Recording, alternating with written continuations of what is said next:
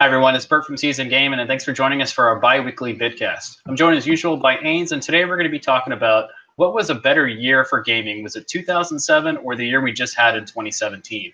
If you joined us for our exclusive special last week, we did kind of a vidcast special where we talked about our favorite games of 2017 and kind of what to expect for 2018. But this time we're going to kind of talk about the comparison between 2007 and 2017. We're still going to be rolling with the same format that we usually do, where we go with our news. We talk a little bit about some developer news that we like to talk about. We are going to be talking about some fake news that happened this past week, and then we'll briefly talk about new releases, even though there really isn't, kind of what we're playing and what we're looking forward to in the next couple weeks. So let's go ahead and kick it off with our news for this week. We did have a bunch of big things that happened, but also a lot of just news that kind of starts at the beginning of the year. So we did have some rumor news, and a lot of this is not confirmed yet. But Ains, you want to kick us off with what happened with Xbox so far? Yeah, so it turns out some big rumors coming out of the Microsoft camp. Essentially, what happened here is some industry insiders who were looking at some of the kind of leaked information as part of the software development kits noticed some interesting things being listed as open projects. And among those were kind of some details around some potential titles. So just keep in mind, this is all just speculation at this point. But right now, one of the biggest ones is that Forza Horizon 4 is coming this year, which really wouldn't be a big surprise. But that it's been rumored for a little while now that the setting's going to be Japan. And that's interesting for a number of reasons, especially if you're a car guy. Some of the settings around the mountains in both the city or kind of Tokyo areas would be really fascinating in a game like Forza Horizon. So we're hoping to see that. But two of the much larger things is that Fable is being rebooted, or, a new kind of entry in the Fable series is coming.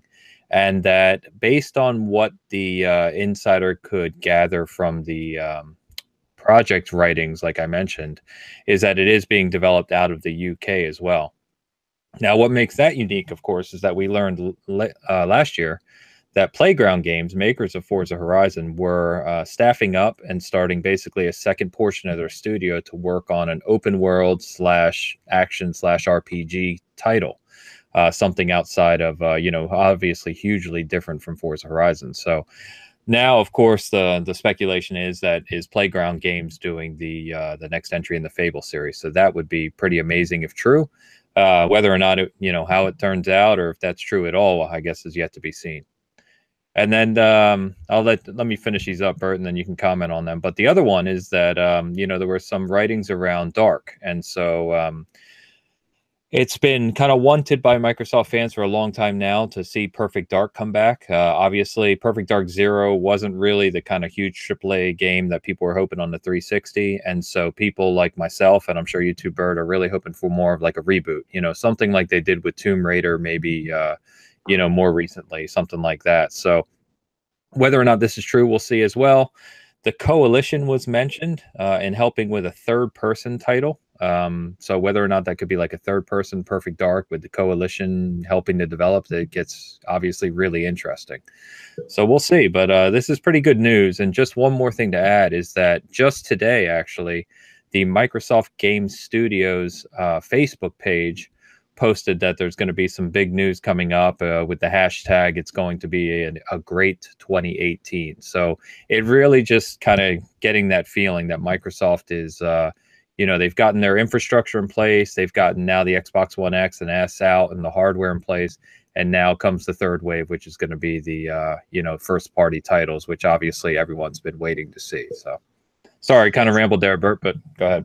No, I was just going to say it's interesting because Microsoft did have that kind of slower start. A lot of people kind of trashed them for their launch overall, and then we've been kind of seeing a lack of exclusives, which seems to be a really important thing for a lot of people that never cared about a lot of exclusives before, but now it's just like the race going back and forth, dating back to probably the beginning of 2016, because before that they were doing okay on exclusives. But a lot of big news. I think this is going to be a big year in general for Microsoft when it comes to software, as we're seeing.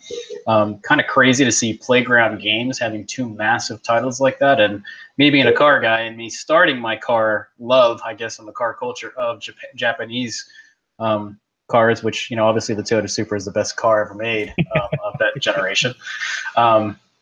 But yeah, I'm just kind of thinking about the racing going on in the countryside of Japan, and then going down maybe to downtown Tokyo and racing through the cities and the highways that are around there. Just seems like a lot of fun and would kind of reinvent Horizon in general. So that seems like a really cool thing to do, and hopefully bringing some more actual Japanese cars to the fray would be kind of awesome.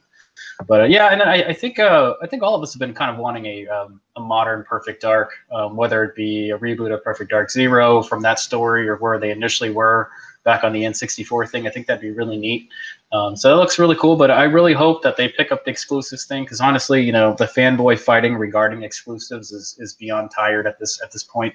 And I'd just like to kind of get over all that and just have some friendly competition. I mean, Nintendo's runs on exclusives, and people don't even mention them, but whatever. It's just kind of cool to see some good news coming from software for a change. Yeah, I'm especially excited about the Perfect Dark. Well, actually, I'm excited about all three, but because I would love Fable. That kind of open world RPG, or even if it's not open world, but that RPG with that British sense of humor is, I love. But the Perfect Dark one's really interesting because I think it probably has the most potential, in the sense that if you look at something like Horizon, right, for PlayStation 4 this past year, Aloy has already become like a mascot level character for Sony. It's obvious that Horizon Zero Dawn is going to be a franchise that's with us. We will see a sequel at some point. There's no reason why Perfect Dark shouldn't be very similar. It's got a ton of potential. The world that the game takes place in is could really be utilized, like a sci-fi thing. If it's third person, it could be like a stealth type game, and Joanna Dark could be a great character. So there's no reason we shouldn't see something like that. So hopefully these are true, and we'll see in the coming months. Yeah, the other funny thing would be is if we actually get the Fable that was originally promised by Molyneux back in the day, and with the current generation power and everything, it'd be cool to kind of see the real Fable that we were promised and everybody got super excited about. And I don't know, we'll see if it happens, or if maybe it's a complete reboot. It'd be weird to kind of see it kind of pick up where it left off, especially with how it ended. So yeah, I just hope it has the British sense of humor. I would have to imagine that development staff knows that that's one of the key charms of Fable. All right, our next set of news is really going to be talking about what happened with, I guess, November, going back to Black Friday, and even kind of the sales for December. So if you were able to pick up a console in the month of December, all of them had amazing sales, with the exception of, I guess, the Switch. There wasn't really any sales for that as stated MSRP. But both consoles of the big existing consoles of PlayStation 4 and Xbox had amazing months. Sony mentioned that they did really, really well. They had some of the record-setting sales back on Black Friday, and through December they did really well. But the kind of surprise, or maybe not surprise, depending on how you look at it, is Microsoft actually had the most sales in December over Sony. Now, with that being said, the Switch was still the highest selling console of the year, and also December in general. But you got to keep in mind that is a brand new console, so of course it's going to be selling more than the consoles that have been already out for 4 years or so. So, what are your thoughts here, Ains, being the fact that Microsoft kind of making a comeback with the consoles? Yeah, I mean, it's good. So it means, we know the Xbox One X was selling well, which is excellent. There were tons of sales, as you said, for, kind of PS4 Slims and Xbox One S's.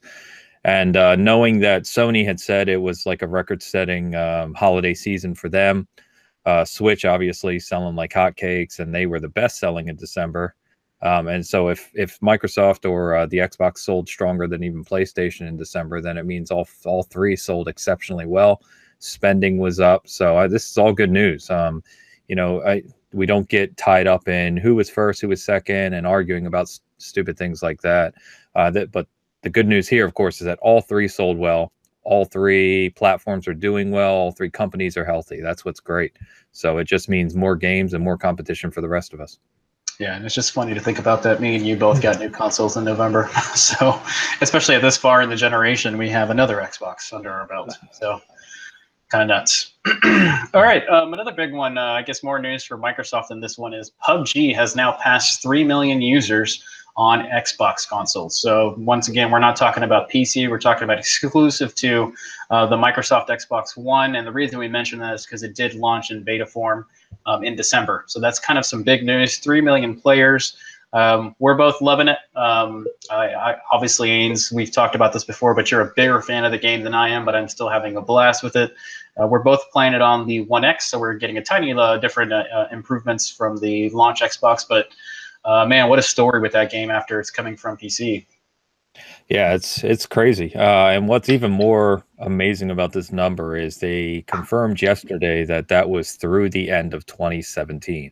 So what that means is the game only launched on December 12th. They only tracked it for 19 days through December 31st, and it had already passed 3 million players. And they said it's already continuing to sell well into January. So for all we know here, halfway through January, it already could be at 4 million. So which is just staggering when you think about it. I mean, remember, this is in game preview. It's not a full release.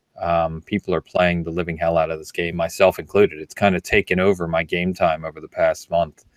Yeah, I love it. It's still a little buggy, but it's getting better really quickly.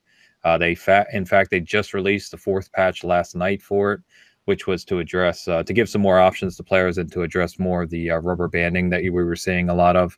I did play a few matches earlier today, go figure, and it's gotten a ton smoother. The frame rate's pretty stable on the X now, and I noticed very, very little rubber banding even compared to earlier this week. So it just continues to get better, and I don't see it slowing down anytime soon, honestly. Every time in 2017 where they thought the PUBG train had slowed down on PC, it just kept going and going and going. So this is it's going to be interesting to watch in 2018. Yep, and that did make your number 5 game of the year, if I'm not mistaken. So kind of crazy for it to sneak in the last 2.5 weeks of December. Yeah, number 5 spot. Yeah, I really couldn't ignore it. It was pretty much all I played since release, for the most part, anyway. And I finally kind of understand now why it's been such a hot thing all year. So, yeah. Yeah, it makes sense. And some kind of not so much as far as gaming news. We have some funny news for you. Pornhub. So whether you're a viewer of that or not, that's none of our business. But the kind of big news coming from here is Pornhub released their console watching stats for 2017. So why is this important? Why is it funny? It's kind of just funny to hear where people are getting their content from a console perspective. So just some funny numbers for you. We just wanted to mention this and move on. It's not really much to talk about, but 56% of content watched on a home console was on a PlayStation console. So that's going to be your PlayStation 4 or your PlayStation 3s where this was really watched off, and that's coming from the browser features on these consoles. Whereas 32% was coming from a Microsoft console. So that's going to be your 360 or your Xbox Ones. And then obviously the smaller stuff is, funny enough, your handhelds. And that's not a joke. It's more of the PlayStation Vita, your PSP, believe it or not. And as oddly as it sounds, the Nintendo DS did see a 110% change in how many of their users were watching this content. So I don't know if the Nintendo DS had some kind of a comment somewhere or something happened, but they are the highest jump from 2016 as far as what was watched in that year. So take it as you will. I personally can't even see myself turning on a console to do that, just from the idea of getting flagged or that showing up in my cookies or history of the console. That's just weird to me, but hey, to each their own.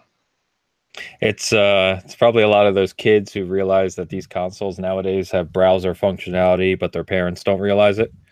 And yeah, who knows? But I haven't caught my kids doing this yet, so maybe I should go check. Yep. Be watching it on Bing. No, nothing. Is Bing still the main browser for Xbox One? I don't think I've ever browsed anything on there. Bing's the search engine. Edge is the browser. Oh, that's right. That's right. Yeah, Edge is on there now. Anyways, kind of whatever. Some social media news this week. So if you've been a big fan of Cyberpunk 2077, so that obviously hasn't released yet. We have no news on it whatsoever, but their Twitter account did have the first message, and the first time in how long was it, Ains? 2 years? No, 4.5 years, almost 5 years. Geez, so and it was a long message. A lot of characters used here. It was simply beep, BEEP. And with that being said, fans are going kind of nuts. I think I think we're all kind of hoping that means we're going to get some kind of an announcement on the game, whether it be a release date or maybe another trailer or something's coming in the near future. I'm sure we'll probably see something from it at E3. We have no idea what it is, but that's hopefully igniting a lot of fans to get super excited for it. Yeah, so I think I mentioned before, this is one of my top 3 most anticipated titles.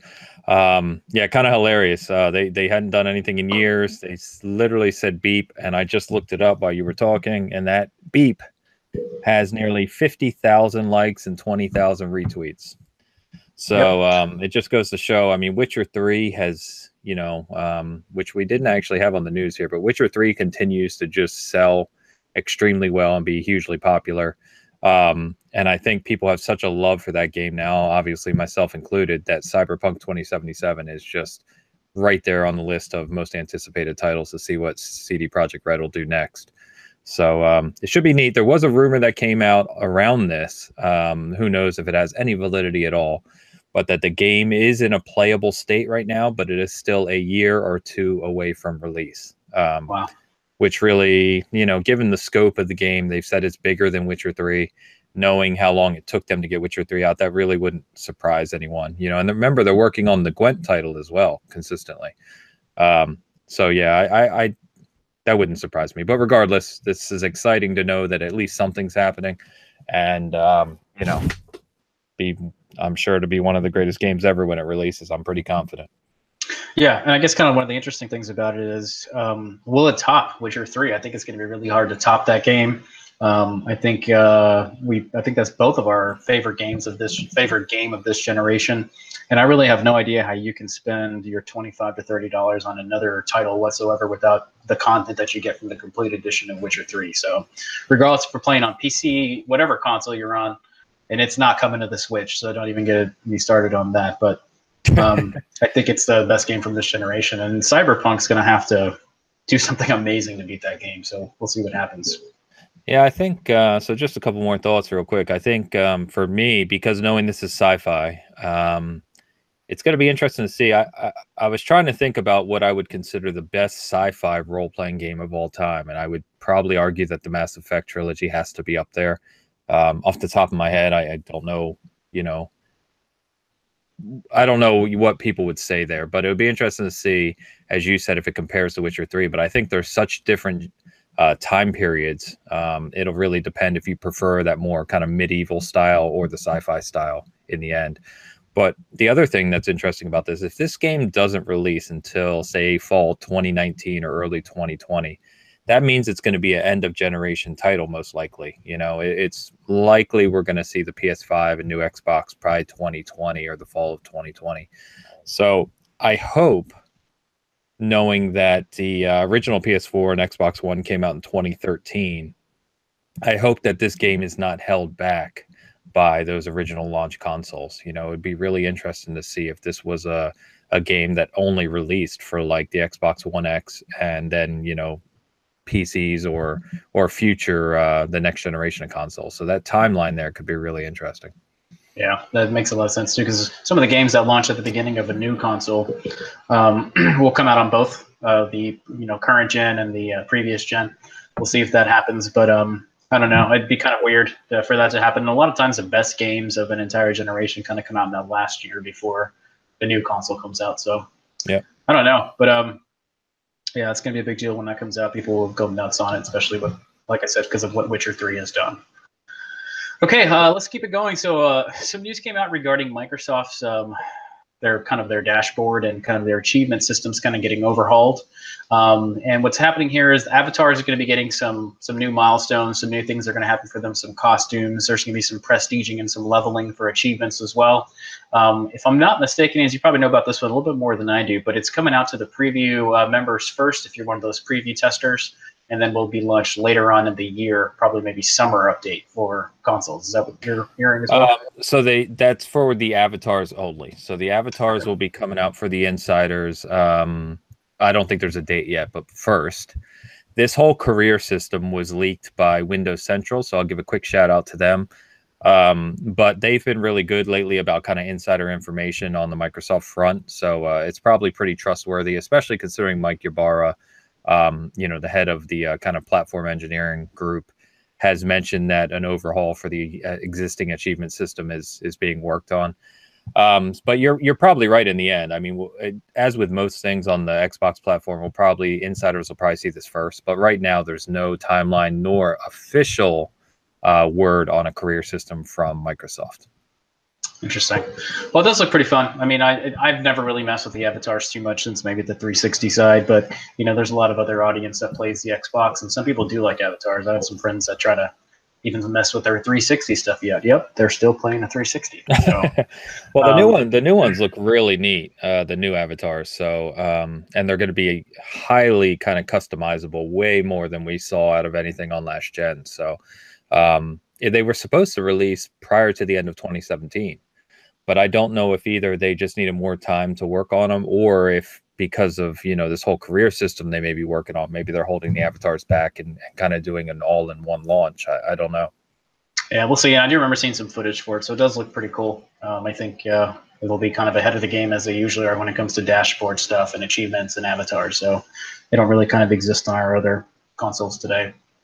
Yeah. But a couple more pieces of information for Microsoft stuff. Funny enough, a lot of the news in this Bitcast has been about Microsoft. But Kinect 2.0 is officially dead. So whether that's for this ninth time, or whether that's good or bad news for you, I mean, this kind of did hamper a lot of what the launch of the Xbox One kind of was. A lot of people found it as a negative for it to be bundled in there and kind of limit some software. But the funny thing is that when it officially went dead, and no longer supported, a lot of people actually are out looking for some of the connection devices that are for the Xbox One, and they've kind of shot some of the value up for that adapter that is for the newer consoles up on eBay. So what did we see them for? It's like $100, $200 for like a $40 part or something. Yeah, I think they were $40 retail, but yeah, they were going like $250, which is absurd, right? Like, I hate to see that, but yeah, the kind of funny thing there is the latest consoles, so your One S and your One X, do not have Kinect ports. And so the piece that we're talking about is there is an adapter. It's actually a lot of cables, and it looks almost like an AC adapter. You simply plug them into one side of the Kinect, and then the other one will go into the USB 3.0 on the back of the consoles, and then you do have Kinect functionality again.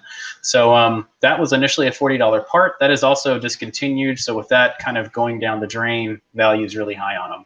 Funny enough, I use my Kinect for a long time. I still use it for our Xbox upstairs for Skyping and doing some of our first videos were recorded with the Kinect. So kind of shout out to them on that for allowing us to do that. But kind of funny news, I think Microsoft's finally abandoning it. What they mentioned on their social media part was that they are kind of discontinuing the Kinect altogether and that adapter altogether to kind of focus on other fan requested accessories. So we'll see what that means in the long run, but rest in peace, Kinect. Yeah, I still use mine.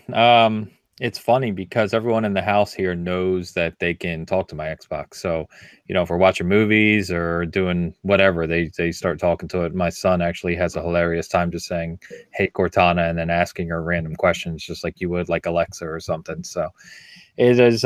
We've talked about it before. I think Microsoft had a really good idea with the Kinect, and just like many of Microsoft's designs and things they do, they just did not implement it in the marketplace well. And so some people picked it up like us, but for the most part, it really wasn't very popular, which is really hilarious now looking at Alexa and Google Home and all of these in-home assistants, which essentially are they're just a modern Kinect in 2017, 2018. So it's kind of bizarre, but anyway. Yeah, it's there.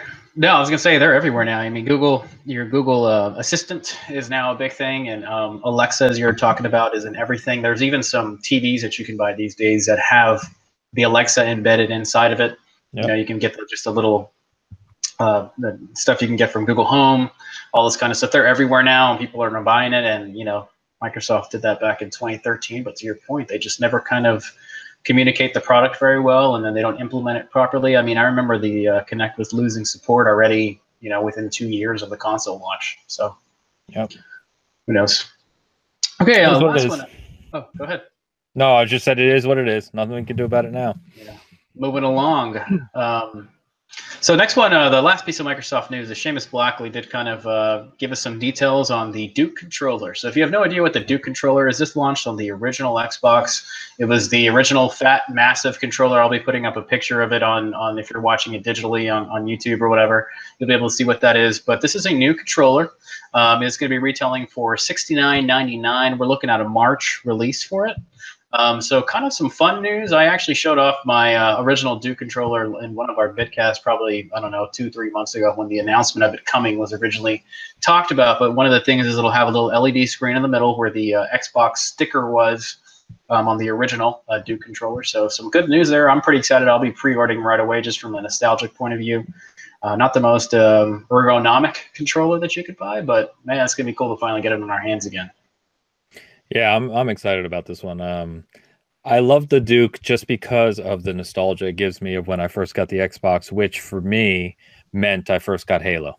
And because it's my favorite franchise ever, as I always joke behind me here, in case you couldn't tell, the Duke is just like you said, it's kind of monstrous. The thumbsticks aren't the best. The black and white buttons and the button designs aren't the best, but it's just an awesome controller. And there's a really funny history behind it too, why it's so big. Some of the stories Seamus has told in the past of when they were promoting the original Xbox in Japan and how they had just caught so much flack for being so massive.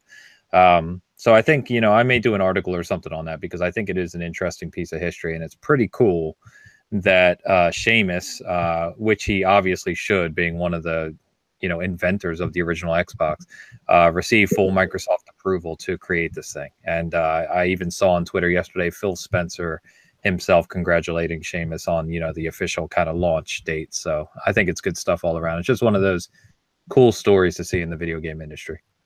Yeah, we should probably do it. Like you mentioned, an article, do a video as well, because I think you have a Duke controller and a Controller S, so do I. It'd be kind of cool just to look back at them and maybe do some sizing on them and talk about how big it actually was. I mean, you could beat someone down with that controller, which is a monster. Yeah, and the reason why, real quick, is because the circuit board that had all the features that they wanted for the controller, they didn't have time essentially to make it smaller. So when they basically had this finalized circuit board for the controller, they couldn't fit it into a smaller model.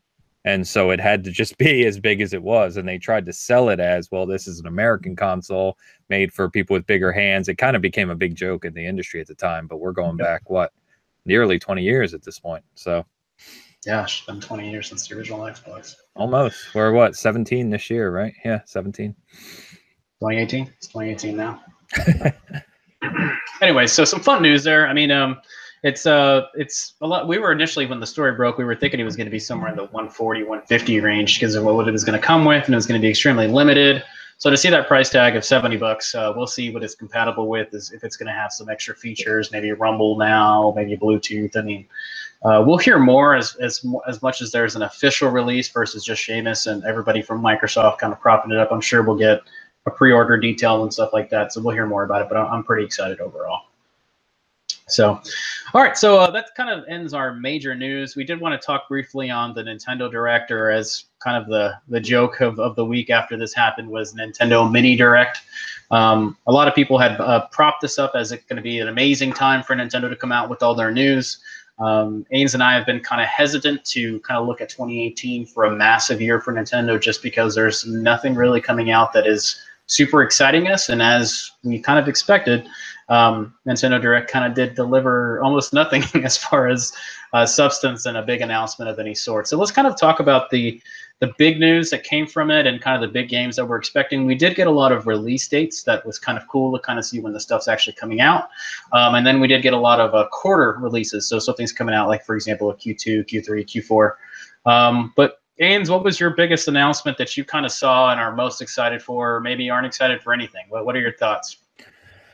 Yeah, as you said, there wasn't a whole lot here that I got excited about, honestly. Kind of looking through the list here on my screen, and Dark Souls coming to the Switch. I just want to give a shout out to us because we broke that rumor last month. Thank you very much. And it actually turned out to be true, so that was pretty cool. But yeah, I think Dark Souls coming to the Switch is really neat. I love the original Dark Souls. It is one of those games that is now, since it came out, probably nearly 10 years ago now, it has can use a remastering, but also that it's got one of those fan bases that just adores it. And so this was pretty big news to see it confirmed coming for the Switch. So that's pretty neat. We get a free update to Super Mario Odyssey next month. It's rather small. It is what it is. We're seeing things like Donkey Kong Tropical Freeze be ported over, as we kind of thought would happen, right? And I think you even called that one, if I recall correctly, that we would probably see Tropical Freeze come over. See, I have it for the Wii U already, and so I don't really have any urge to buy it again for the Switch. But yeah, I mean, nothing too crazy here. I'm gonna buy Dark Souls Remastered for the Xbox One X because it's already confirmed to run in 4K 60 there. Whether or not I will buy it twice so that I can play it on the go, on the Switch, I don't know. But other than that, I hope that Mario Tennis Aces is pretty good. I think we talked about that one before as well, and that the Mario Tennis games haven't been too good lately. So if this one actually offered a not only fun but kind of decent tennis experience, that would be pretty neat as well. Yeah, for me being the kind of the bigger Nintendo fanboy than you, I was extremely let down by the Nintendo Mini Direct. I guess one of the biggest reasons is because everybody was hyping this up as we were going to get some amazing news, and sure enough, we didn't get really anything. And kind of that brings us up, but we'll have probably an entire topic about it later. But a lot of the stuff that's coming out for the Switch are ports from the Wii U.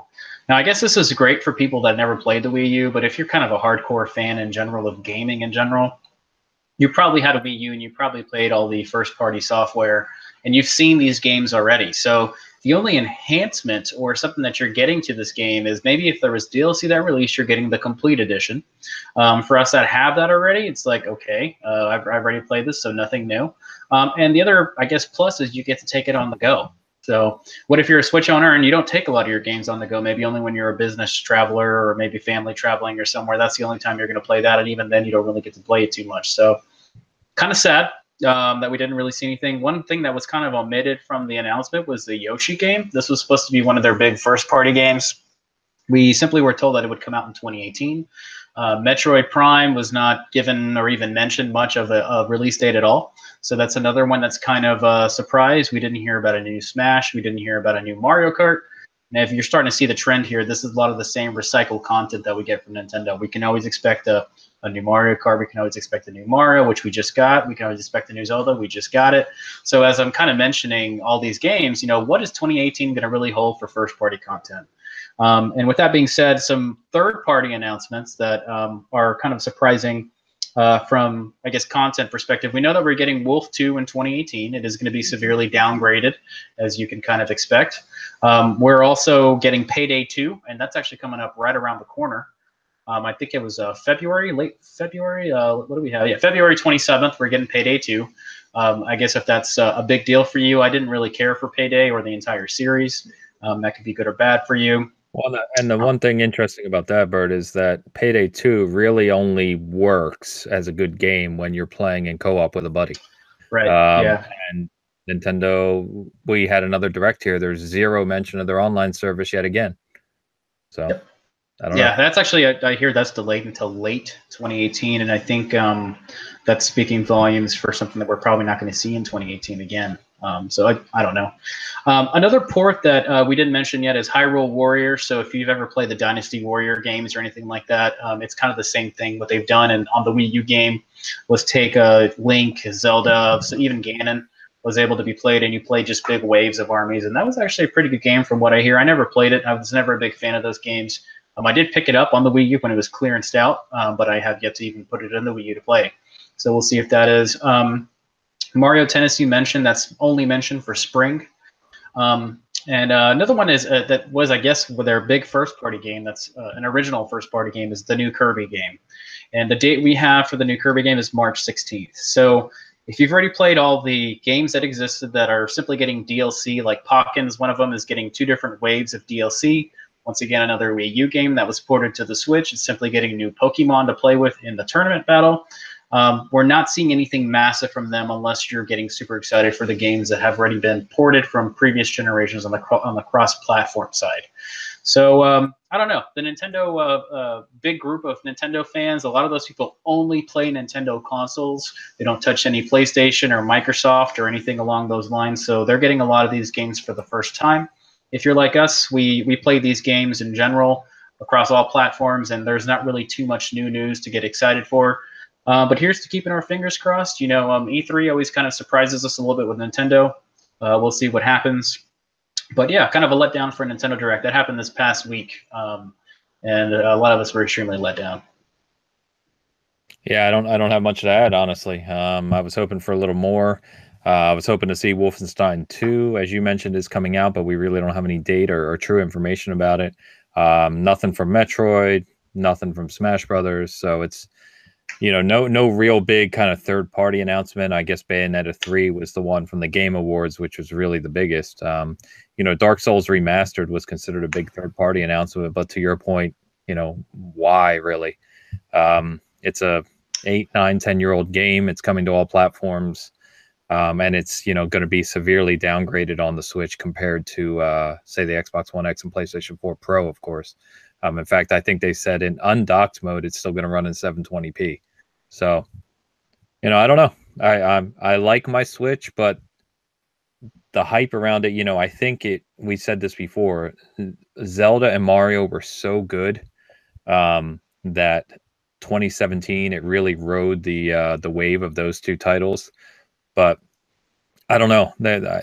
Third-party support is picking up, but really, we're not seeing the third-party support in the same vein you see us on Xbox and PlayStation, in that they're getting the new releases day and date. We're seeing that, they'll get a port of something that's already out, or they're going to get it down the line. So I don't know. We'll see how that continues in 2018. We've kind of talked about this before, but nothing too impressive out of this Direct.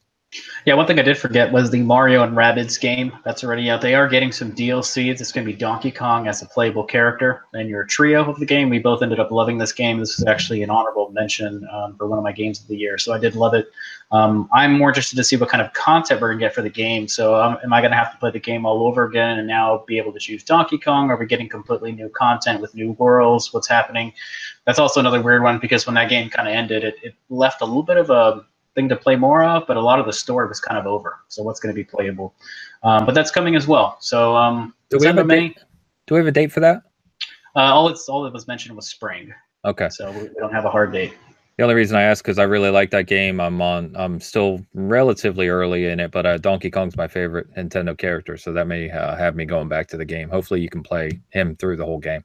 Yeah, I'm looking forward to see what his moves are in that game. I mean, I'm assuming he's going to be the bruiser type. So yeah, and then we'll probably involve a banana of some sort. Yep, it's probably going to happen. Anyways, we did go off on a tangent there on some other things, and we'll probably mention that again. We did have a short video in the past talking about what Wii U ports were coming over to the Switch, and we'll probably talk more in general about the entire Switch library and catalog and what we currently think about it, what will happen with it, etc. So you can kind of keep a look after that. Let's move over to our next section, and we'll talk really quick on this, as we don't really have a lot of new releases, as I mentioned, so we're kind of bleeding some time from there into our other topics. But some developer updates. So kind of some interesting thing happened in social media / YouTube this week. There's a developer for a game called Redout. Now, if this is more if you've played some Wipeout games or any of those racing kind of sci-fi games where you're shooting really quick, kind of like F-Zero, kind of pioneered it back in the day. Digital Foundry did a kind of comparison for the PlayStation 4 Pro and Xbox One X for their enhancements that was recently released. Well, in their kind of analysis with their tools and everything, they did find out that the Xbox One X was severely downgraded and was having some issues with frame rate as well as resolution. And so when they published that video, a lot of fans were really upset about this, and they were actually pinging the developer for Redout. So what ended up happening here is Redout did actually end up talking about suing Digital Foundry, and some really negative feedback did come out of Digital Foundry. So we actually rely on Digital Foundry for a lot of the analysis for frame rate, resolution, what's a better running system. And Digital Foundry does this for not only home consoles, but they do it for PC. And they even mess with TV settings and audio settings and stuff too. So they're kind of like the top as far as when it comes to that analysis tool for social media. So kind of a weird thing. Digital Foundry hasn't really commented too much out of it.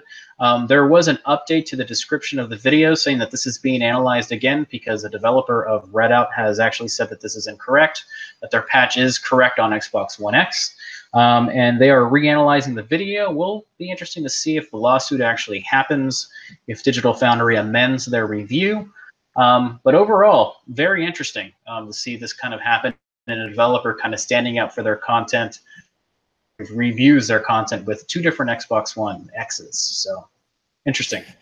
Yeah, it is. And really, Digital Foundry is incredibly kind of precise and detailed, right, as you mentioned, which a lot of the other people or smaller outlets or just, singular people that do this on YouTube aren't. right? They just literally put two TVs next to each other and say, look, the PlayStation 4 Pro one runs better or looks better, which is going to be interesting because if some of those smaller outlets get millions of views on these kind of hacked up videos that really go into no detail, and a developer like Redout is going to threaten a bigger company, because Digital Foundry is part of Eurogamer, right, which is then part of a larger conglomerate. So that lawsuit could be pretty large depending on what they find. But it just goes to show that, you know, it may kind of caution some smaller outlets from doing these comparison videos, especially if they're doing them from a fanboy perspective to try and, you know, push an opinion.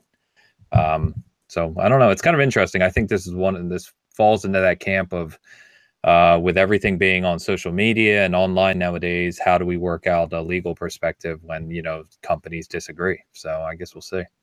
Yeah, another cool thing about Digital Foundry, or I guess not cool, whatever you want to look at it, but they have a video that's probably about 3-4 years old on their videos on YouTube that you can look up, and it talks about how do they do their analysis. And what they actually do, they have a tool that runs their resolution. They get a video, they run that video or that content that they're grabbing, from the console, and they actually run it through that tool. So it's not like, you know, me and you getting that tool and saying, ooh, we really like the One X a lot more than the PlayStation 4. And let's say that this one's only running at 30 frames per second versus 45 or 60 or something. So I don't know. It'll be interesting to see how it turns out. And hopefully both parties can come to an amicable agreement and they can kind of move on from it and it doesn't happen again. Or maybe they sent the wrong patch, or there was an issue with the Xbox One enhancement patch. Who knows? But hopefully we'll find out more. Some interesting news from 343. Ains, you want to talk about that one? Yeah, real quick, and no real big news, but notice that 343 Industries was hiring more than 20 new positions. And so, you know, again, just speculation, but does that mean that they're taking longer to develop Halo 6 and adding some larger features to it? Could this be related to them fixing Master Chief Collection once and for all throughout 2018 and beyond? Could it be another project? We don't really know. But for a company, usually you'll see one or two positions being posted, and there's people, of course, that are always watching this for the major development companies. But when you see something like over 20 positions being hired at once from a company like 343, obviously something is happening, right? They're not hiring 20 plus people for no reason. So kind of interesting. But you know, someone asked me the other day, are we getting Halo 6 this year, as if I'm supposed to know, of course. But it is interesting that we haven't heard anything about it.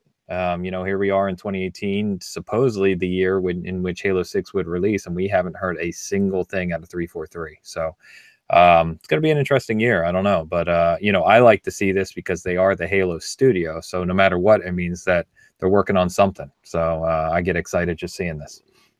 Yeah. And then another cool thing, I mean, as if people haven't forgotten, or maybe you have forgotten, we are supposed to be getting enhancements for the Master Chief Collection. And that should be amazing when that does come out. I mean, if you're a Halo fan, right now is a good time to be a Halo fan. So much content, and you haven't played Halo 5 with their enhancements. Wow, that's a game that has aged very well with an enhancement. It looks beautiful. But let's go ahead and talk about the one story of fake news this week. So we've been kind of down on rumors and fake news in general. This is one that actually caught me by surprise because Ains did correct me on it. It ended up being not true. So I'll talk about what happened, where it's coming from, and then Ains, you can kind of let us know what happened after the follow-up on it. But the big news here is there was a tweet that happened from John Kodera. If you have no idea who that is, he's the new head of Sony for the PlayStation brand, and he's kind of the new person that has just joined the team. There was a new Twitter account that ended up showing up, and it was apparently him tweeting regarding games as a service. So games as a service is kind of a big topic in 2017 as far as our games going that way. Our multiplayer games kind of where a lot of developers really focusing on with all the EA fallout and all that stuff that happened. Well, the response from him on Twitter after his account was created was, no, we're not big fans of games as a service. We do want to make sure that people are focusing on single-player games just as much as games as a service, and he's going to be dedicated and doing his best to make sure that Sony remains that way.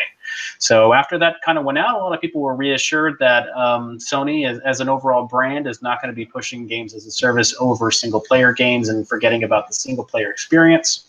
But to our surprise, what was it, Ains? It was not true. Yeah, this is a really interesting one because a Twitter account popped up, It looked authentic. He made a couple comments about Sony's profile, and this, as you said, is the new CEO of Sony Interactive Entertainment, which of course is over the PlayStation brand. And so he quickly gained thousands and tens of thousands of followers, for people in the games industry. And about a day or two later, it kind of came out. The head of Sony, the head of all of Sony, came out and said this is probably fake. So it kind of caught everyone off guard. Whoever pulled this off was probably laughing, like crazy about it, but definitely fooled a lot of people. But apparently it was just someone doing that and talking about games of service and just, filling Twitter with nonsense. So.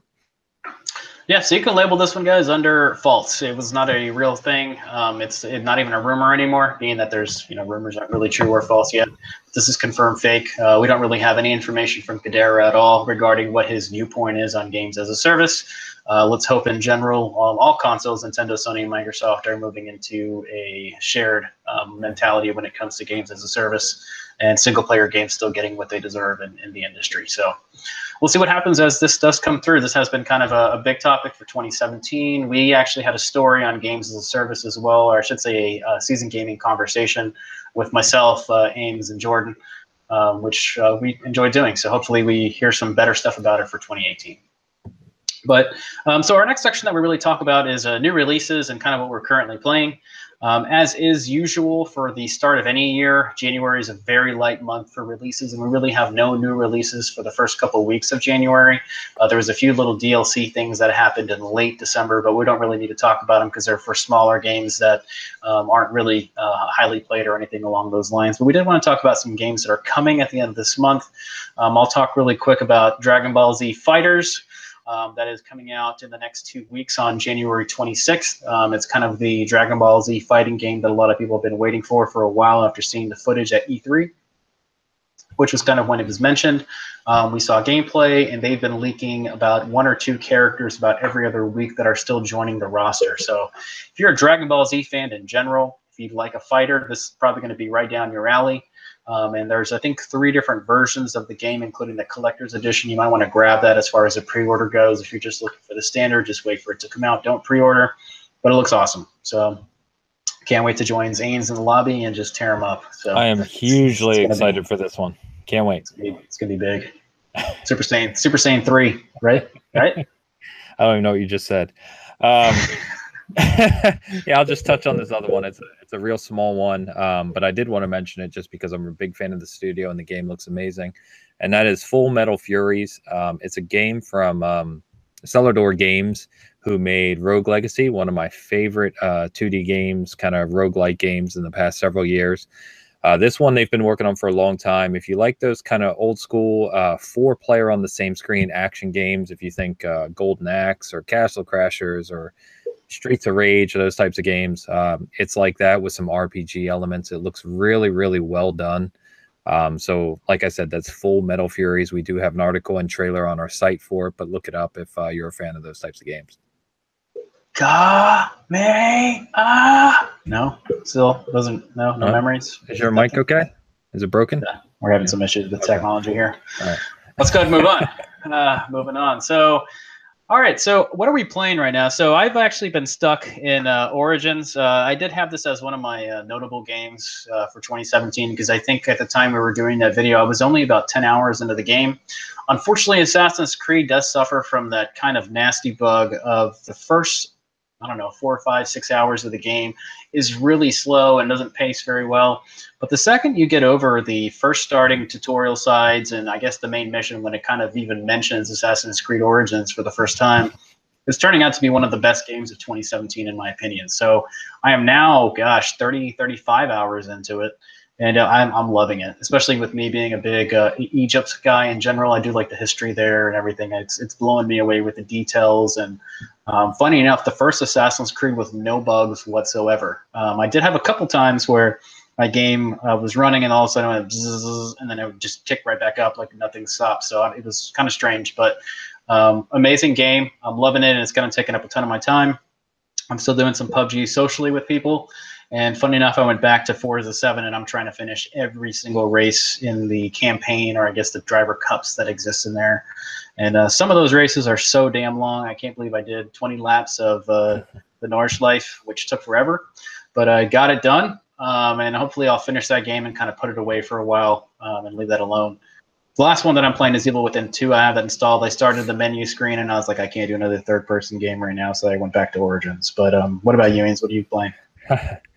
90%, 95% of my time has been spent playing PUBG. I haven't had a ton of free time lately, been working on a lot, but when I do have time, I'm usually playing PUBG, whether that is with you guys and some buddies, or I've played a lot of solo as well. It's actually a very interesting game when you play solo because it gives you this really weird sense of calm when you're kind of wandering around the world because it's a very big map. And then, like I said, in our Best of 2017 video, it goes from calm to sheer terror as soon as you see someone or engage with someone. So it's, I don't know what it is about the game, but it's just highly addicting. So most of my time's been spent there. Other than that, I did start Witcher 3 again, go figure. The Xbox One X enhancement for it is excellent, and been playing that at much higher resolution, and it's fantastic. And I'm just kind of, the game is so long, especially with DLC, and I played it now a while ago, that there's a lot of it I actually don't remember. So I'm doing quests I don't remember, even though I did them before, which is kind of neat. So playing that, and like you said, the other game I do play when I get free time is Assassin's Creed Origins. You kind of touched on all of it. It's a fantastic game. It's gorgeous. It's probably, I think, I would say up there with maybe the top 3 most beautiful games on the Xbox One X.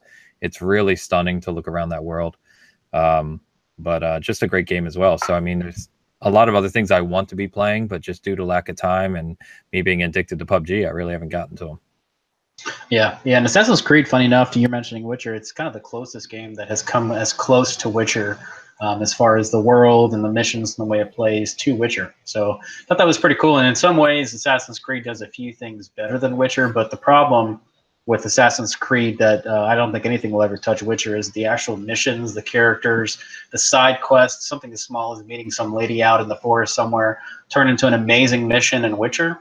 Whereas a lot of Assassin's Creed missions that are side quests are very forgettable and very kind of side quest, fetch quest type thing that I'm kind of annoyed with. But the big missions are still fantastic, and the world that they built and the detail they put into the game has literally blown me away in many instances. Yeah, and one comment real quick on Forza 7. So you said that some of those races are really long.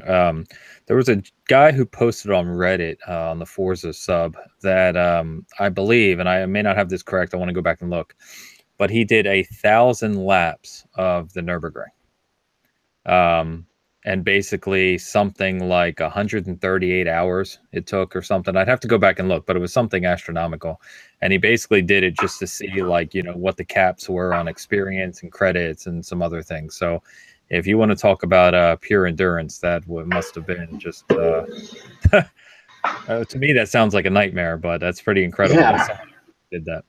No, I was struggling at 20 laps too because the Nordschleife is a very long track, and so if you play the entire Nordschleife, you're not only doing the GP circuit but the entire Nürburgring as well. So that's a long time. I think my race took me about an hour and 40 minutes after I finished everything because you're not racing in a super fast car, but there is some longer races like with some faster cars. There's one that's called I think 300 laps, no 300 miles, which equates to I think 40 laps with like maybe a Corvette C6R or something like that. And that's going to take you about 2 hours or something. And one of the unfortunate things that is in Forza that I don't like is they don't have the save feature in the middle of a race, which is something that's really big, like in the F1 games and the dirt games.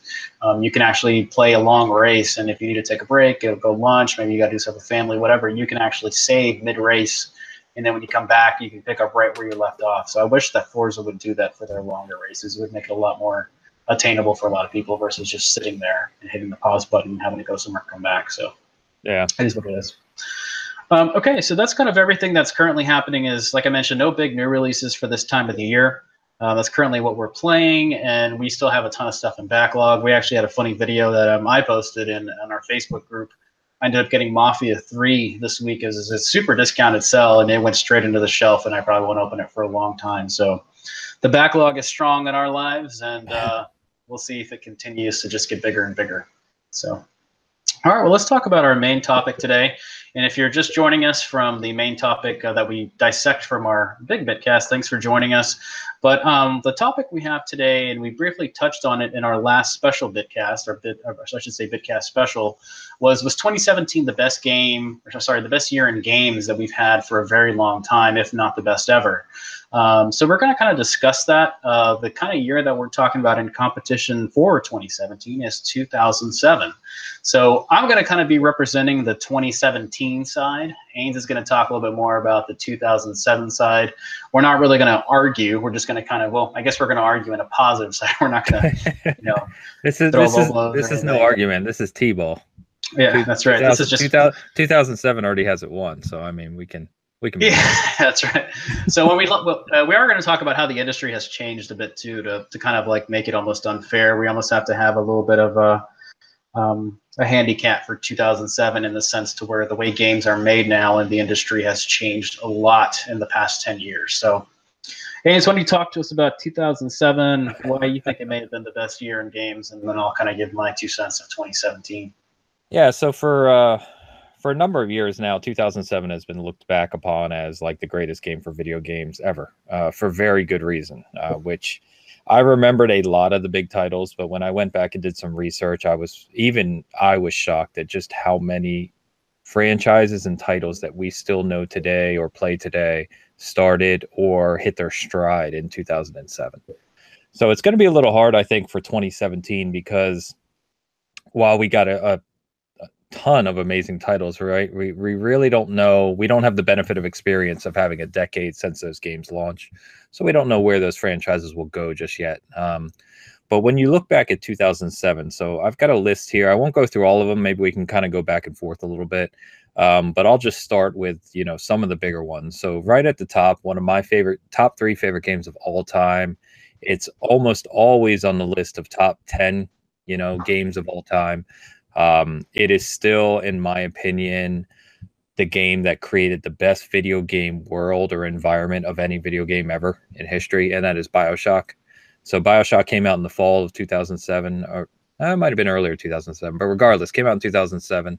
Like I said, it is still remembered today, still played today. The BioShock collection is still being sold, and BioShock 1 is the main title in that collection that people play. It is just hard to top BioShock. And that, that's our kind of first entry in 2007 of a very long list in front of me here. Yeah, and it's been really hard for me in general to kind of argue that, because BioShock for the longest time has been my favorite game of ever, of any generation. And I've probably played through BioShock probably literally 5 times. And I've even thought about playing it again with the remaster that came out for both of the consoles right now. So it's really hard to touch. But to kind of argue it in 2017, you got to go with your game of the year, which is Prey. So if you're going to kind of go against it, and what was the comparison as far as games in 2017, it's kind of the same thing. It's a first-person game, and it's more of like, does it kind of bring you into that world and kind of make you feel like you're there? Does the world that created, the only other game that I can kind of think about that gives that kind of feeling when you're in there is Dead Space, and the original Dead Space kind of does it, but I think first-person kind of gives you that better experience as well. So I don't know. It's and kind of what I was mentioning earlier, the way games are done. So back in 2007, there wasn't as many games out in general. So those big standout games, and we'll talk more about those, stood out even bigger, because that's when, funny enough, there was only like 1 or 2 times of the year where the AAA games kind of came out, and you waited for those times of the year, and then there was a drought in the year, and then you could catch up on your backlog a lot easier back then. Now in 2017, 2018, there's games being released year-round that are all AAA and are considered people's game of the year. You look at this year's game of the year, you got Horizon that launched at the beginning of the year. You've got Nier Automata that launched at the beginning of the year. I mean, you can keep going down the list of stuff that happened. So kind of crazy. Year-round games now that are AAA and considered people's favorite of all time. Yeah. And so to your point, when I looked back at this list, and like I said, we'll go through more of these games, but they really are huge standalone games. There was Steam was kind of ramping up, but nothing compared to what it was today. Xbox Live Arcade was still yet to really kind of take off or come to fruition in that sense. PlayStation 3 had only launched a year prior, and wasn't doing well. PlayStation 3 did not do well in its early couple of years. So very different environment, like you said. But continuing with this list of amazing games from 2007. So Portal, the original Portal came out back when Valve used to make games, which I know, that's a whole nother conversation. But Portal is one of those games that, again, spawned a huge fan base. The whole "cake is alive" meme and phrase is still kind of joked about today. Portal 2 obviously came out and was a massive hit. And, looking back in 2007, Portal is just another one of those games that came out in 2007 and started something that has lasted since. And then I'll go ahead and just throw another one out there. So the original Rock Band. Now, Rock Band and Guitar Hero, as we remember, were some of the biggest games in the world for a long period of time. The original Rock Band came out in 2007, kind of changed the way that Guitar Hero had done with just more of the guitar playing and turned it into really like a co-op affair, right? So you had the whole Rock Band, and that became a cultural phenomenon for several years after that point. In fact, people still break out their Rock Band collections today and play those with friends. So 2007, the year that took off as well. Yeah, and I'm one of those people that still pull it out. And Rock Band, I think there was 3 that ended up launching on the consoles eventually, and we recently had a part 4 that came out, and I think that brought a lot of people back into people's living rooms. You could do it online, but it wasn't definitely as fun, and that was kind of the best thing ever. And Guitar Hero was only a 2-person game before that, and so when you got Rock Band to come together, was kind of a crazy thing. And then came the kind of contest between Rock Band and Guitar Hero. They kind of broke off and did 2 very different things, and they're still kind of competed against. But I did want to touch on some games that you talked about also back with Portal. I mean, funny thing about Portal, it wasn't even a standalone release. It was just a game that they added to the end. It was almost like a technical demo to the Orange Box. Yeah, I'm getting there. I'm getting there. Which was kind of a different thing. So I'll let you get back to the funny thing about Portal. Hey, I can't throw all the ammunition out at once. I got to pace myself here. True, but I ended up liking Portal the most out of all of Orange Box in that entire game.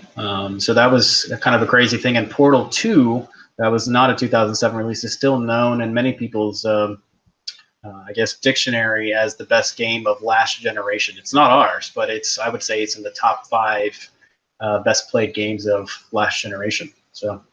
But really quick to talk about 2017. The one thing I can mention about it is Nintendo had kind of the biggest resurgence / reboot of their brand in general. You have Zelda, which was something we waited for a long time for, and Mario. Whenever you put those 2 together, you're going to have an amazing library to start out with, and it's kind of crazy to happen in their first year. We'll see if they can kind of have a resurgence in the following years, as we talked about earlier in our Bitcast. But those are some of the 2 highest rated games ever as far as scores go. And they have amazing sales numbers as well, considering that it's for a console that just launched in the same year. So that's kind of stuff to tell you about 2017. What else you got? What else you got in 2007? Yeah, see you. I think too soon, Junior, on that one. I think you might have just pulled out your 2 big guns for 2017 in advance. I got more. And now I can fire back. I can't argue with that. 2017, especially we've talked about Mario Odyssey. We both adore that game. It is fantastic. Probably one of the best Mario games ever. I'm sure some people would argue it is the best ever. Zelda, I'm not as big of a fan of, as we talked about. It was your game of the year. I think it's probably the game of the year for the majority of publications and considered one of the best Zeldas ever. So I can't really argue those. I will go back to 2007, though, when at the time, what's considered, again, one of the greatest Mario games ever is Super Mario Galaxy. Yeah, Galaxy released. So that at the time received pretty much straight 10s.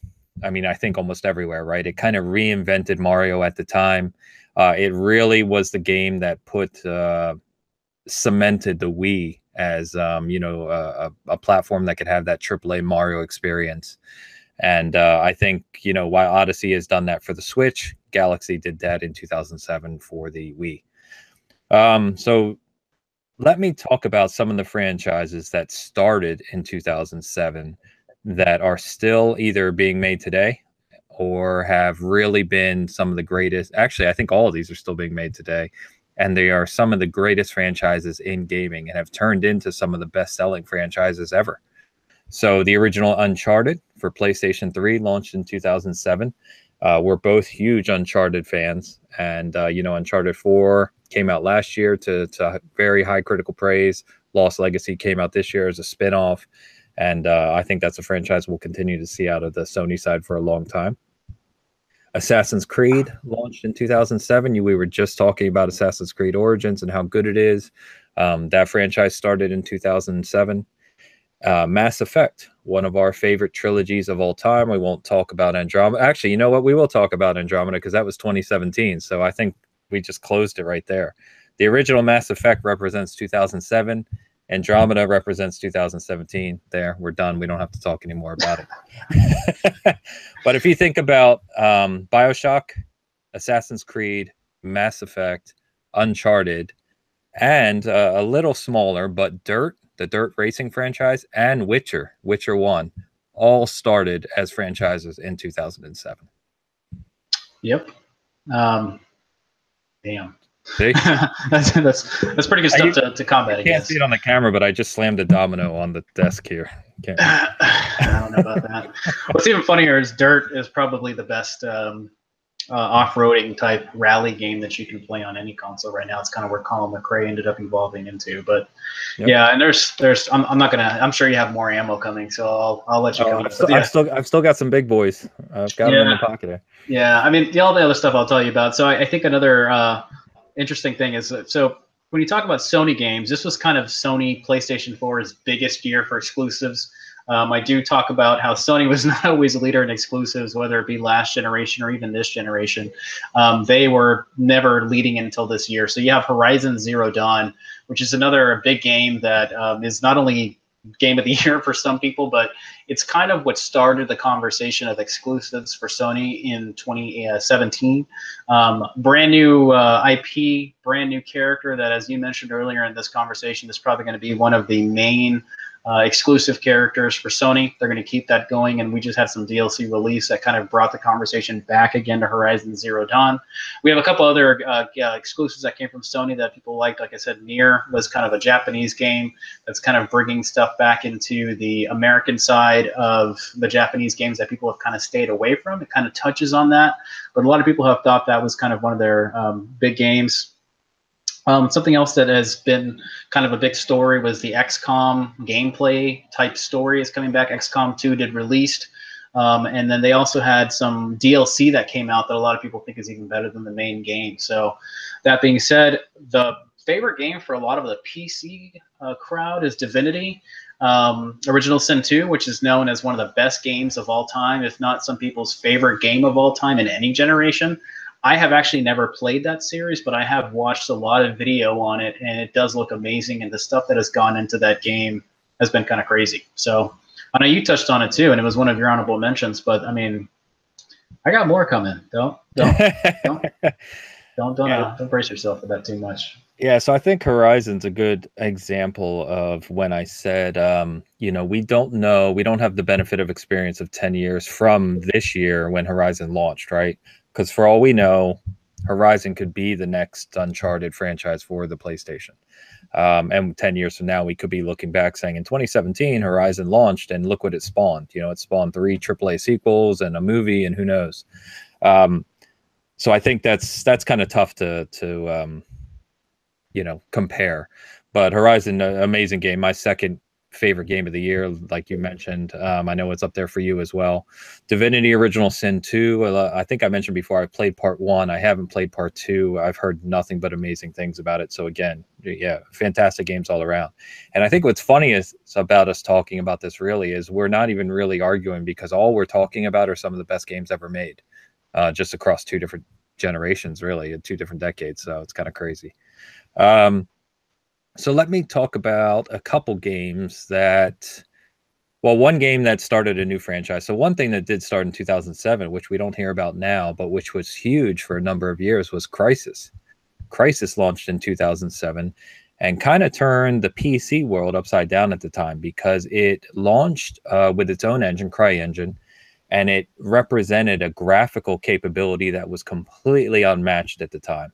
It really like set a new standard, a new bar for what games could look like back in 2007, excuse me. And so it's kind of interesting now to look back at the history of Crysis and that development team and the engine and what it was used for. But it's pretty neat to say that the original Crysis and when that, you know, kind of blew the market up with its graphical capabilities was 2007 as well. But then two other big franchises that hit their stride that we're still playing today as well and still looking forward to. In fact, we were just talking about them. So God of War 2 came out in 2007. So God of War came out prior, but really, again, it was God of War 2 where it really hit its stride and it really became that AAA franchise for the PlayStation. And then on the Microsoft side, Forza Motorsport 2 came out in 2007.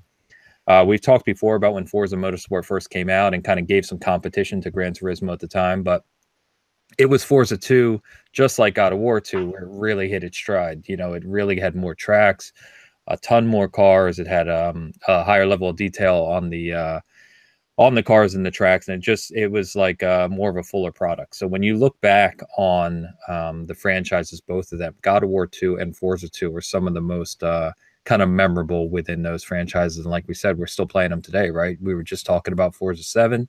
We're looking forward to Forza Horizon 4, and then God of War, kind of the reboot that's coming this year for the PlayStation 4 is one of our anticipated titles as well. So neat to look back on those. Yep. And as you're mentioning, it's we can keep going back and forth with titles, but I did want to mention one thing that's been kind of interesting in this generation, but this year really is when they kind of started hitting, and it's the remaster world that we kind of exist in today. It's not as if the Xbox 360 and the PlayStation 3 struggle with sales. I think at the end of the day, they each came close to about 80 million each, if not a little bit over 80 million each. We're seeing a ton of remasters that have come out in 2017. So a few things to kind of keep in mind. So the most recent Arkham series did come out as a remaster. LA Noire came out as a remaster. We have other games like Angels' favorite, Shovel Knight did come out as a remaster. No. Sorry, I had to throw that in there. That was just too good. That was too good.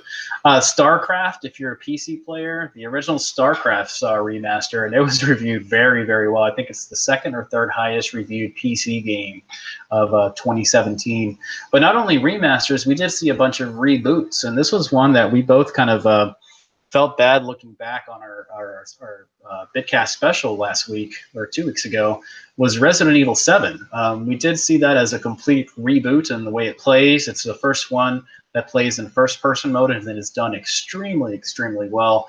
I think if I played that game again, it would probably be right at the top of my games again. It was so well done, and I didn't even get to play it on the enhanced console yet, which is something that I'm really looking to do after I play some of my games that I really can't wait for. And then we had Cuphead. So I think that was something that we've been waiting for years. It's I think it is the highest reviewed game for Xbox One this year, despite some other really good games that were reviewed like Forza.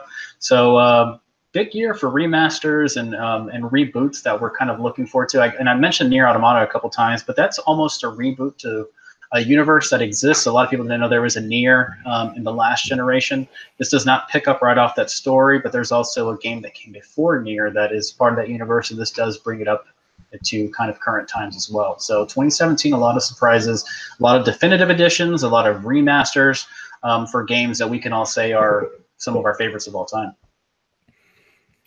Yeah, you have some good points. I'll give you those. And I don't appreciate you throwing Cuphead in there at the end. You know, I know where you were going with that. You're trying to go straight to my heart. No, I agree with all those. It's kind of neat. You know, I think you and I mentioned before, to some point we get a little fed up with some of the remasters, but when you're talking about some of our favorite games and the remasters are done really well, where they really take the time to bring them up to, you know, modern day or modern spec. And we're seeing some of the best ones on like the Xbox One X and PlayStation 4 Pro, which is pretty neat in 2017 as well, right? So LA Noire being a perfect example. I love that game. It's neat that we kind of got a definitive edition that's then further enhanced even more for the Xbox One X. So pretty neat. All right, let's go to I don't want to take forever on this topic because we've already said that 2007, based on the whole Mass Effect thing, already won. So so let's bring out the big boys, right? Two more big ones to go here. Halo 3. Halo 3 came out in 2007, and whether or not you like Halo as a franchise is completely irrelevant. It is the game, whereas Halo, the original Combat Evolved back in 2001, fundamentally changed what it meant to be a first-person shooter on a console. Halo 3 did it again in 2007. It not only fundamentally changed what it meant to have a first-person shooter on a console, but it brought competitive gaming to the forefront of consoles. You know, competitive gaming was relatively small at the time. It was mostly PC only. There really wasn't anything modern to do with competitive gaming in consoles. Well, Halo 3 combined with Major League Gaming changed that. It became a nationally known event. It spawned a generation of gamers who, you know, wanted to grow up playing shooters and playing at a pro level on the shooter arena. And that lasted for years. Halo 3 is the best-selling Halo title out of the entire series. It's one of the best-selling exclusives of all time. It is still so fondly remembered that it was a huge announcement just a few weeks ago. Here we are 10 years later, that Major League Gaming and 343 are teaming up for the Halo Championship Series in 2018 again. And that became big news because people so fondly remember what it meant to Halo and Major League Gaming back in 2007. So it was the game you saw TV commercials for. And, you know, obviously the web was a little different back then, but you saw everything on the web about it. The Legendary Edition that came with the Master Chief helmet, which is right above me here, still sits on people's shelves today. It was the #1, you know, kind of the changed the way you thought about collector's editions or collectibles. It was just the game. And when that game launched, it was a cultural phenomenon. So anyway, I don't think there's a game, and I've got two, like I said, and you know what they are, but I don't think there's a game I could point to that was as culturally significant, especially for an extended time in 2017, that could match Halo 3. No, you have a good point there. And I mean, when you think of the online stuff that came from that, I mean, I think arguably a lot of people go back between Halo 2 and Halo 3 as which one was the best shooter. I mean, we have some funny old friends that used to say Halo 3 was the pinnacle. But actually, what's funny, because I'm such a huge Halo fan, I am not the biggest Halo 3 fan. I just said all that about Halo 3. It was not my favorite. But in the Halo community, I can tell you for a fact that Halo 3 is, if you had took a poll, it would be the one considered the top. Yep. Yeah, tough. But I got a couple last things, and then we'll wrap this thing up. And I do have the dagger that I'll save till the end, but the real dagger. But a couple of the things that were kind of remade completely that were big in 2017. The Crash Bandicoot trilogy. We didn't talk about that one too much, and that was kind of a lot of people were going nuts about that. That is Crash coming back with an all new original game. This was a remake, not a remaster, so completely new. Stuff was added to the game as far as graphics and content and how that played. But here comes the dagger. I want you to sit down and wait for this one because it's going to sting. It's really going to sting.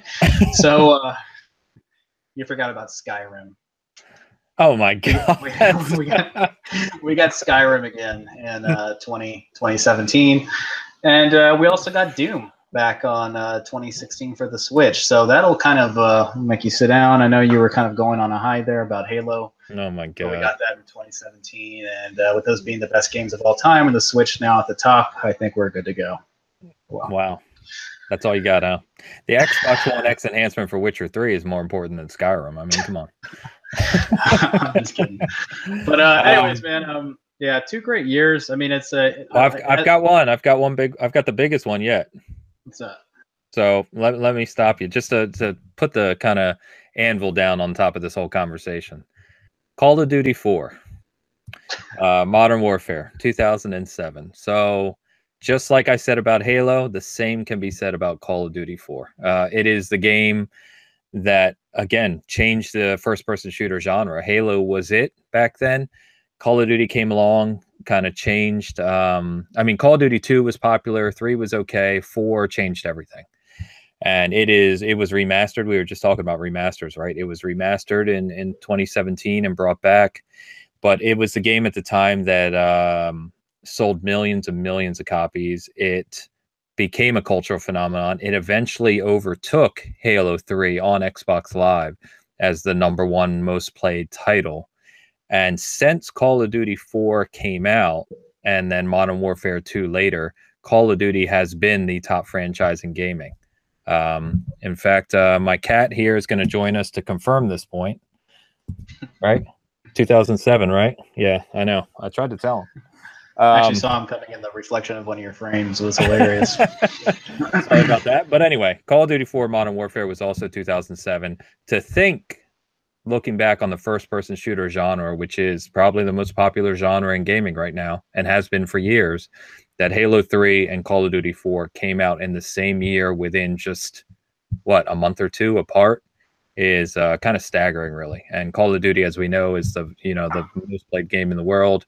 Halo is still up there. So, I mean, just what those two franchises have done for gaming in the past decade is, I don't know, I'd say it's untouchable. It's, I don't know what else to say about it, really. I think that's kind of the hammer. No, I think that was a good discussion. The funny thing is we just got the remake for Modern Warfare last year. 2 years ago, in 2016. Was it 16? I thought it was 17, funny enough. I did too. That was Infinite Warfare though when it came bundled, and this year we got World War II. So, but that was close. I mean, the remake, man. If you haven't played the remake, it's almost a whole new game, and it looks beautiful. So, some good stuff there. But yeah, it's as we mentioned at the start, and this was more of a back and forth just to kind of have the discussion. But it's really hard to compare the two of them. I think if you look at the number of Metacritic scores or OpenCritic scores, 2017 has more, mainly because of the way the industry is now. If you look at the overall content of the years and kind of look at them from the percentage of amazing games of what started it, 2007 was amazing, and probably still known as one of the best years ever in gaming in the current generations of stuff. You can't really compare Nintendo or NES or Genesis or even Sega back then to what we have today, just in overall content in the same way as you can today. But if you're listening, like I said, go ahead and let us know what you think were the best games of 2017 and 2007. We'd love to get your ideas of what you thought. Maybe we didn't even talk about a game that was your favorite. I know that we don't play PC games as much as we do home console games, and there was a ton of PC games that were only on PC that were very highly rated on Metacritic and OpenCritic as well. So, and I know even Jordan was a big fan of Planescape Torment. That game did have a new game that came out this year, and that's, I think, a 92 on OpenCritic right now or something. So there's so many games that are happening in 2017, and it's a good time to be a gamer on any console that you're on. So hopefully you're enjoying it as much as we are. But thanks for listening, if you are listening on that standalone. So let's go ahead and kind of get closer to wrapping up today's Bitcast, and let's kind of talk about any collectibles. What do you got this week, Ains? Yeah, keep it quick here. Like you said, we're wrapping up. I just wanted to share this because I thought it was really neat. And that is the Uncharted 10th anniversary poster. So this is, we were talking about Uncharted. Funny enough, this started in 2007, by the way, if we didn't make that clear. But the Uncharted franchise, if you can see this here, it's kind of reflecting in the light. But it's a 10 years of adventure poster. It's a really well done, as you can kind of see. This was sold. It wasn't even really that expensive. I want to say this was a $20 or $30 print. I'm not sure if you can still get it. You may want to look that up, actually, but it's really neat. You can look on IM 8-Bit for that. I think I've promoted them before. But yeah, I'm a huge fan of the Uncharted franchise, like I said, and so I thought this was a really neat print and just kind of had, all your main characters and some references to each of the titles on it. So pretty neat. That's fantastic. It looks a lot better in your hands and on this video than it did on the site. For some reason on the site, it didn't jump out at me. But I might have to order that now. Funny thing is, I hope they do one for Last of Us. Yeah, me as well. I've been looking for like a Last of Us print that is not only hard to find, but actually represents the game really well. Some of the ones that have come out, I've wondered, what in the world does it have to do with Last of Us? But yeah, I think Sony in general, I wish Sony would do more, because they have those franchises that have those really memorable characters like Uncharted or Last of Us. Like, I really wish they would do more for first-party licensed collectibles. They do have a PlayStation Store where you can buy some things, but it's really lacking. They could do so much more. Yeah, some of the stuff that I've seen for them is almost like a Walmart poster that you can get for like $6. And it's just kind of like, I want something a little nicer, printed on better paper, and then maybe it's limited to, even 2,000, 5,000 or something would be great, but I just don't see much of it. So yeah, like I said, I've been looking for a Last of Us one, but I don't really have a lot of collectibles this week. I did have some kind of funny things that I did want to touch on, and for some reason, right now is a good time to be a controller collector. So the reason I say that is because there's so many controllers that come out. If you buy a lot of consoles, you get a new controller with it every single time. And I've actually been picking up these controller things that come out for controls, that whether it be for a special edition console. I have the box here. This was actually an open box that came from Amazon. And what this one's for is for the Master Chief. It's a controller holder. And let me let you know the way it looks. So this will sit on your shelf. And when you have it, it'll actually match the controller with the same paint scheme. And we'll also have something to do with it. So here you can see the UNSC symbol on the very front of it. You can't probably see it too well just because of light. I also picked one up for the PlayStation controller. And this is more of, I think I paid $5 for it, $4. Nothing really special about it. But it's, once again, the same color. And it's got the PlayStation symbol in the front, so I can have that displayed in front of our TV that's upstairs. It's more of a clean setup. But they range around $10 to $15. There's nothing too special about them. I have the lock one on the way, and funny enough, my my Halo 5 console is being borrowed by another friend, but I'll have that stand waiting for him to put that controller on when I get it back and he gets his own console. But there's also a white one that I want to get for my Xbox One S controller that I have, and hopefully they'll do something cool for the Project Scorpio controller, because that'd be cool. Maybe they'll just say Scorpio or something on it. But yeah, I do see controller collecting very common these days. There's so many different controllers for the Xbox One right now. There's different colors. There's different official products that are coming for like different games, like the Gears game. There's a Forza controller, and I see people getting those. Oh, the new Sea of Thieves one is amazing. Oh yeah, that's got it's a glow in the dark. Yeah, it glows in the dark with the skull. It's got like one gold trigger and one black trigger, and it just looks stunning. They just get better and better with those designs, and I think it also comes with some in-game content too. Like you get a special pirate outfit, so you may want to check that out.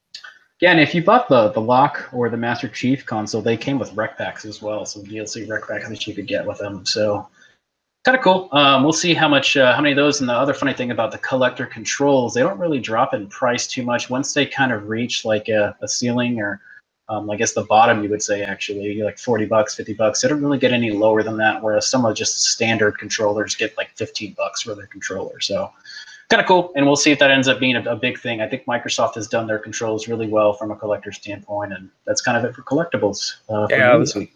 I was going to say that we were just saying Sony doesn't do too well with collectibles. I feel the same about their licensed controllers and consoles as well. You know, they do special edition consoles and controllers, but they're just so lacking in design. They're so simple and cheap looking, and it's frustrating. Like I would love to buy, when Last of Us 2 comes out, I would love to buy a PlayStation 4 Pro that's like really well done, you know, that just looks awesome for Last of Us 2, and I know it won't happen.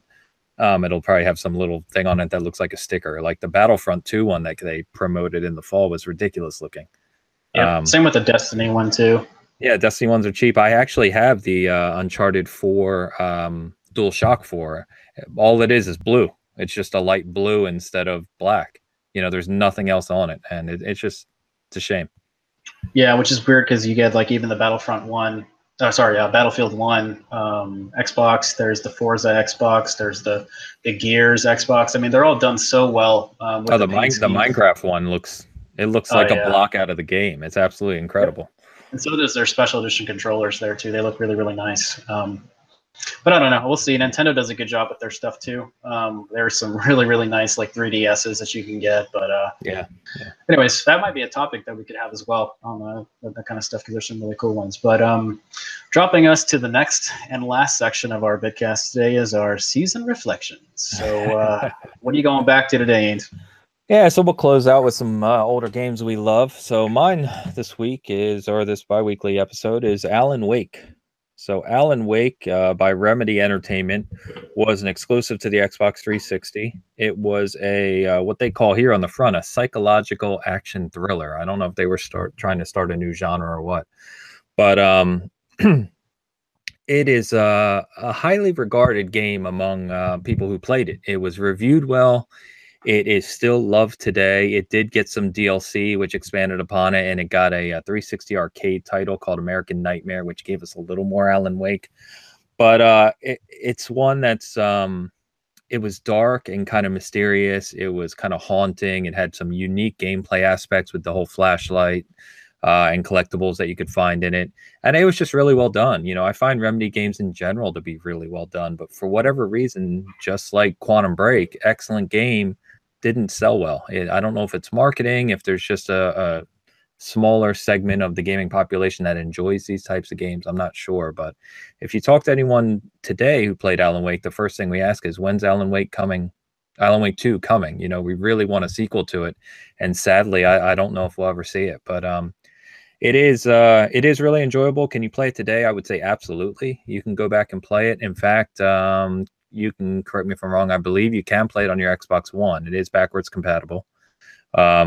And it still plays well. It's just one of those really good games. So that's about it. I really do hope we see Alan Wake 2 at some point, but I'm not holding my breath. Yeah, there was a really cool collector's edition for Alan Wake. That was, I think you could get the book that was written, and it came with some special edition discs and stuff. I was actually hunting that down for a while, and then I kind of lost track of it. I kind of want to get it anyways, but it's a really cool collector's edition that you can pick up for it.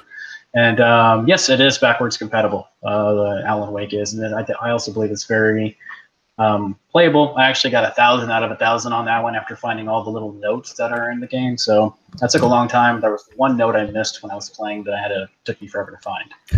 But you know, one thing that's funny about it, I just opened it up. It's back when games came with full color manuals. Look at that. Nice. Talking about the characters, the enemies, and look, it even has a full map in it too. I miss those. Yeah, there was some fun DLC for that game too. So yeah, it was crazy.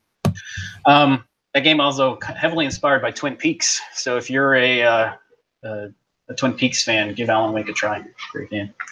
My quick season reflection for this week is an old PC game. I was digging through some boxes of some old games that I had, and I came across SimCity 2000, if I can even get this to focus properly. The SimCity 2000. Great game. This was back in '96, I believe it was. SimCity 2000, the reason I have it on here is because it was one of the games that got me really into gaming and PC gaming. That's when I played most of my games on PC, and home console was kind of on the side. But you can build an entire city. The natural disasters would come get you, and you'd have to rebuild the city. Funny enough, my computer lit class, and even in college, actually had us create a city and made sure that it was able to survive without going bankrupt or something happening and me not having enough water or fire department or whatever. But it was such a great game for the time. I don't know if it's still playable today. I would have to kind of think about that one a little harder. There was a SimCity 3000 that came out, and then a SimCity 4. And we all know the mess that was SimCity that came out a few years ago. So, but it used to be kind of what everybody played back in the day with StarCraft and Warcraft and all those that kind of came with it. So that's my season reflection of today. Yeah, SimCity, great franchise. It's kind of sad to see what happened to the one that came out a few years ago. It was an absolute disaster when that game launched. And it was one of those, it became the big topic at the time. What was that, about 2014 maybe? And it was a whole always online title. And it just ended up being just a mess. But yeah, I mean, the old SimCities, I mean, I go way back. I think I still have the one for Super Nintendo. I love that game. And, yep. Bowser could come and destroy your city. Yeah, no, SimCity, fantastic franchise. I really hope that, was it Maxis, I believe, that developed those games? I hope that, the SimCity debacle that happened a couple years ago doesn't destroy the franchise. I'd really like them I'd really like to see them take another swing at, rebooting it properly without those issues.